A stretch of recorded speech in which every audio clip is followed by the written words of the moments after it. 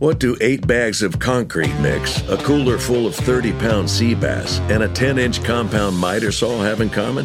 They're all things that are easier to load in and out of the bed of the new F-150. Thanks to its new available Pro Access tailgate that's also a swing gate. The new 2024 Ford F-150. Tough this smart can only be called F-150. Available starting early 2024. Pro Access tailgate available starting spring 2024. Cargo and load capacity limited by weight and weight distribution. At Bet365, we don't do ordinary. We believe that every sport should be epic. Every basket, every game, every point, every play. From the moments that are legendary to the ones that fly under the radar. Whether it's a three-pointer at the buzzer to tie the game or a player that goes 2 for 2 at the foul line. Whatever the sport, whatever the moment. It's never ordinary at Bet365. 21 plus only. Must be present in Virginia. If you or someone you know has a gambling problem and wants help, call 1-800-GAMBLER. Terms and conditions apply.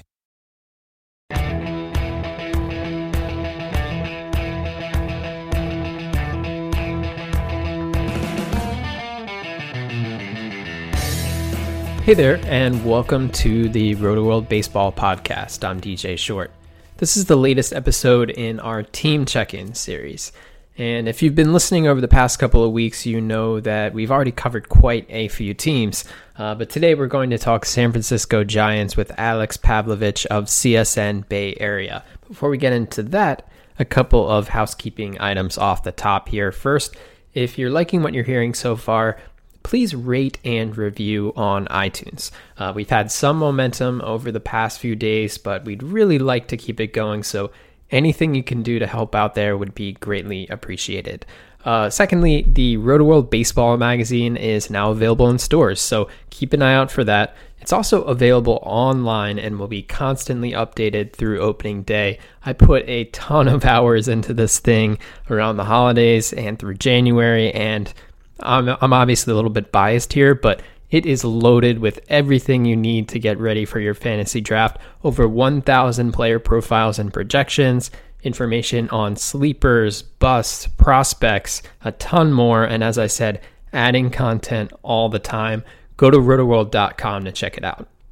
Okay, let's get into the episode now. Once again, I'm talking Giants with Alex Pavlovich of CSN Bay Area. Hey Alex, welcome to the show. Thanks for having me. Sure. Well, you probably know where I'm going to start out with here. The even year magic narrative came to an end for the Giants last year, but hey, pretty good run, I have to say. And Connor Gillespie did his best to try to keep it going, but the back end of the bullpen was ultimately their downfall. The Giants led the majors with 30 blown saves last season, and the instability came back to bite them during the NLDS against the Cubs.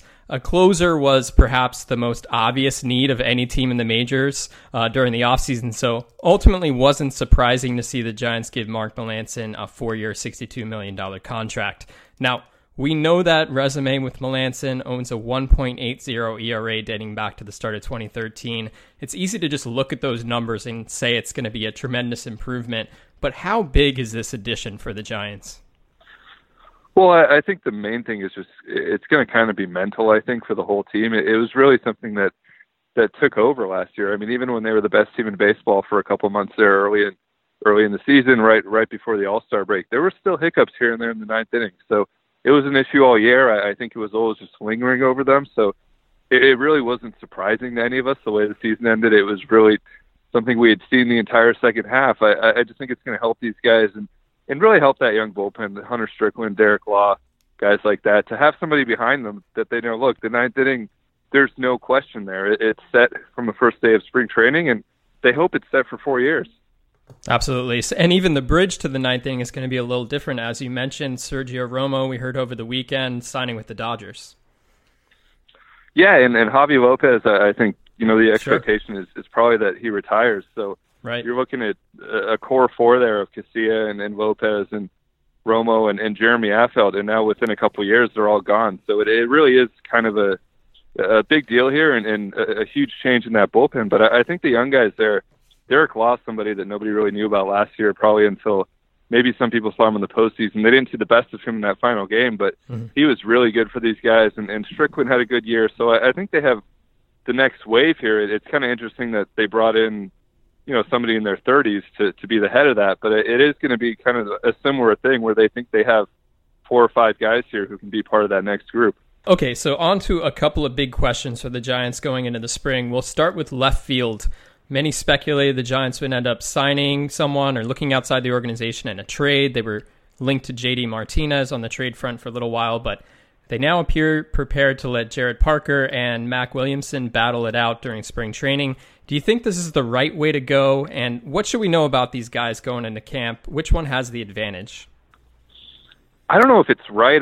You could very easily make the argument to go out there and get a veteran left fielder just because of where this team is and where, they have a window here. And it's not just with Melanson and guys like that, but Buster Posey turns 30 this year. Brandon Crawford turns 30. They have Johnny Cueto, who has an opt-out at the end of this season. Madison Bumgarner, his contract is coming up in a couple of years. So they have a window here, and I think you could easily make the argument that they should have gone out and taken full advantage of that. But at the same time, they are over the tax, and they wanted to save some money there. Somebody like Martinez would have been really expensive. So I think that I have no problem with what they're doing.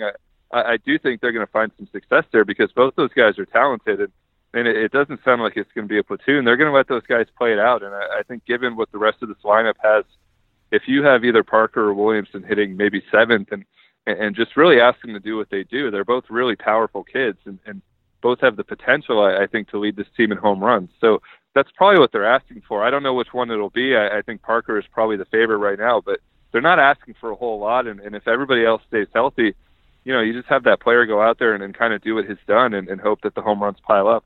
You mentioned the power with those guys. Do you think the lack of power in the lineup is a problem for this offense? They were 3rd from the bottom in the majors in home runs last season. Yeah, it hurts them, but I think also it's not always a lack of power. It's a lot of times it's the ballpark they play in, and there are guys. Brandon Belt, if you put him in Cincinnati, he would hit 30 homers. Yeah. I mean, there's no doubt in my mind. And Brandon Crawford, I think he would be a 20 homer guy every year if you put him somewhere else. So a lot of these guys, they do lean to the left in their lineup. They should expect a little bit more this year if Hunter Pence is healthy. Certainly a guy that I think you expect to get into the 20s. Buster Posey, his power numbers are down the last few years. So it's a couple of things. It is guys whose numbers are down a little bit, but also the ballpark is really a killer for them. So I don't think they worry as much about power as other teams do.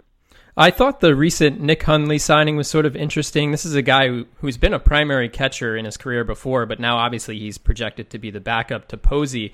My question is, could this open the door for Brandon Belt potentially to see some time in the outfield and Posey seeing more time at first base? It doesn't sound like it will.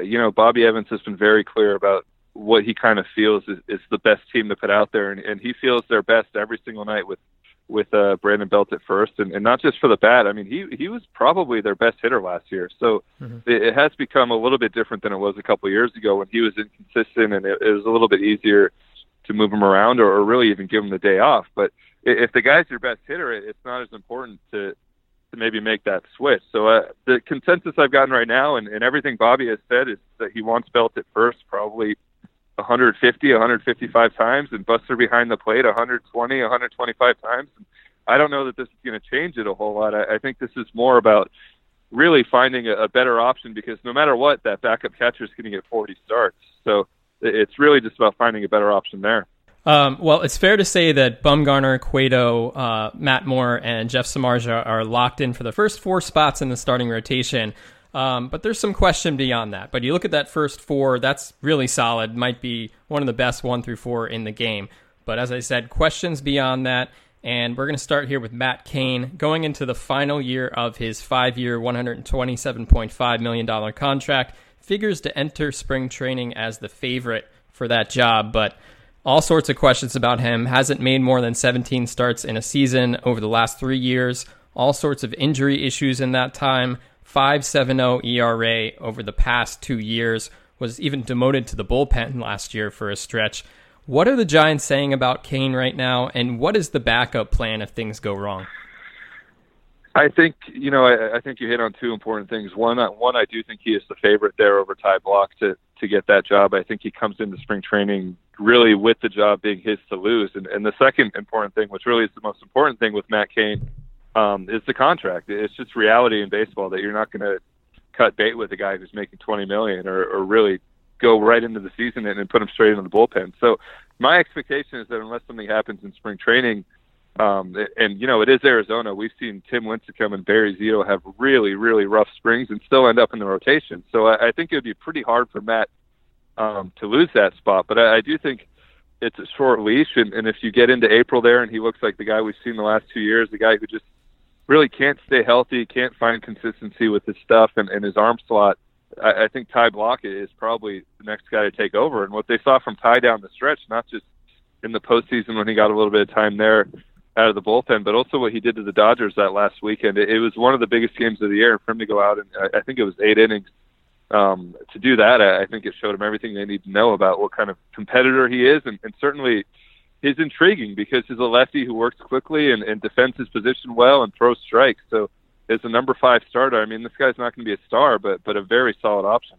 With the contract with Cain, since he is in the final year of the deal, let's say we get halfway through the year and he continues to have injury problems, he's struggling. Could you see the Giants just releasing him? I guess you could. Bobby's a little bit different than Brian Sabean was in that I think he's a little bit quicker to make moves like that. The Giants traditionally don't. I think That's true. We've seen really rough times with Tim Lincecum, with Barry Zito, like I mentioned, a bunch of other guys. I mean, they traditionally they care a lot about the way these guys are perceived, and I think that's part of the reason guys always want to come here, and part of the reason guys stay here. And you have to remember with Matt Cain, this is the longest tenured Giant right now, and somebody who, even the last couple of years, is a clubhouse leader and very popular and part of 3 title teams. So I'd have a hard time picturing them just, in the middle of the season, just cutting him. I think maybe they've done with other guys. We've seen it last year a couple of times. We've seen it the year before. Maybe you end up on the DL. Maybe it's something like that, or you're in the bullpen or you're in the bullpen once September starts or something. But just an outright, getting rid of him, I think is not really their way. Right. So it almost feels like ancient history, the amazing first half the Giants had last year. And when I'm trying to compare the Giants and the Dodgers, it's hard for me to imagine the Giants taking back the NL West unless they get a full season out of Hunter Pence. And this is a guy who played 162 games in 2013 and 2014, but he's played 158 games combined over the past 2 seasons. How critical is it to get a full season out of him? Yeah, it's huge. And really, one of the things that happens with Hunter is it is what he does on the field. And this team, again, a team with a lot of left-handed hitters, so his right-handed bat and the power bat is important. But I think the energy being there every day, and that was something that really got to them in July and August. And he was back for that, but he was never the same player when he came back. So I think the energy and really the presence he brings every single day is important to these guys. If he could be out there the whole year, it would be huge. And really, you look around this lineup. That's one of the issues they have is they don't have a lot of depth behind some of these guys. So it's going to be big for him and Denard Span. I mean, Brandon Crawford, guys like that. They need those guys every single day because they really don't have a whole lot behind them. And just to finish things up here, feel free to let people know where they can find you on social media and elsewhere. Yeah, it's Alex Pavlovich. There's no H at the end, so it's just my full name.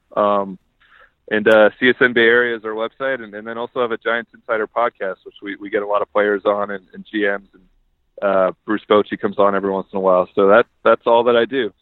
Okay, thanks a lot, Alex. All right, thank you. Good stuff there from Alex. If you're digging what you're hearing in this Team Check-In series, please remember to subscribe, rate, and review on iTunes. If you get your podcasts elsewhere, remember we're also available on Stitcher, Spotify, Google Play, and Audio Boom. So wherever you prefer to get your podcasts, we have you covered. You can also get in touch with the show. Any questions you might have, anything you'd like to see covered as we get into more of our fantasy-centric episodes in March, you can email us, rotoworldbaseballpod@gmail.com. Again, that's rotoworldbaseballpod@gmail.com. You can find me on Twitter at DJ Short. My co-host Drew Silva is on Twitter at Drew Silv. I'll see you next time.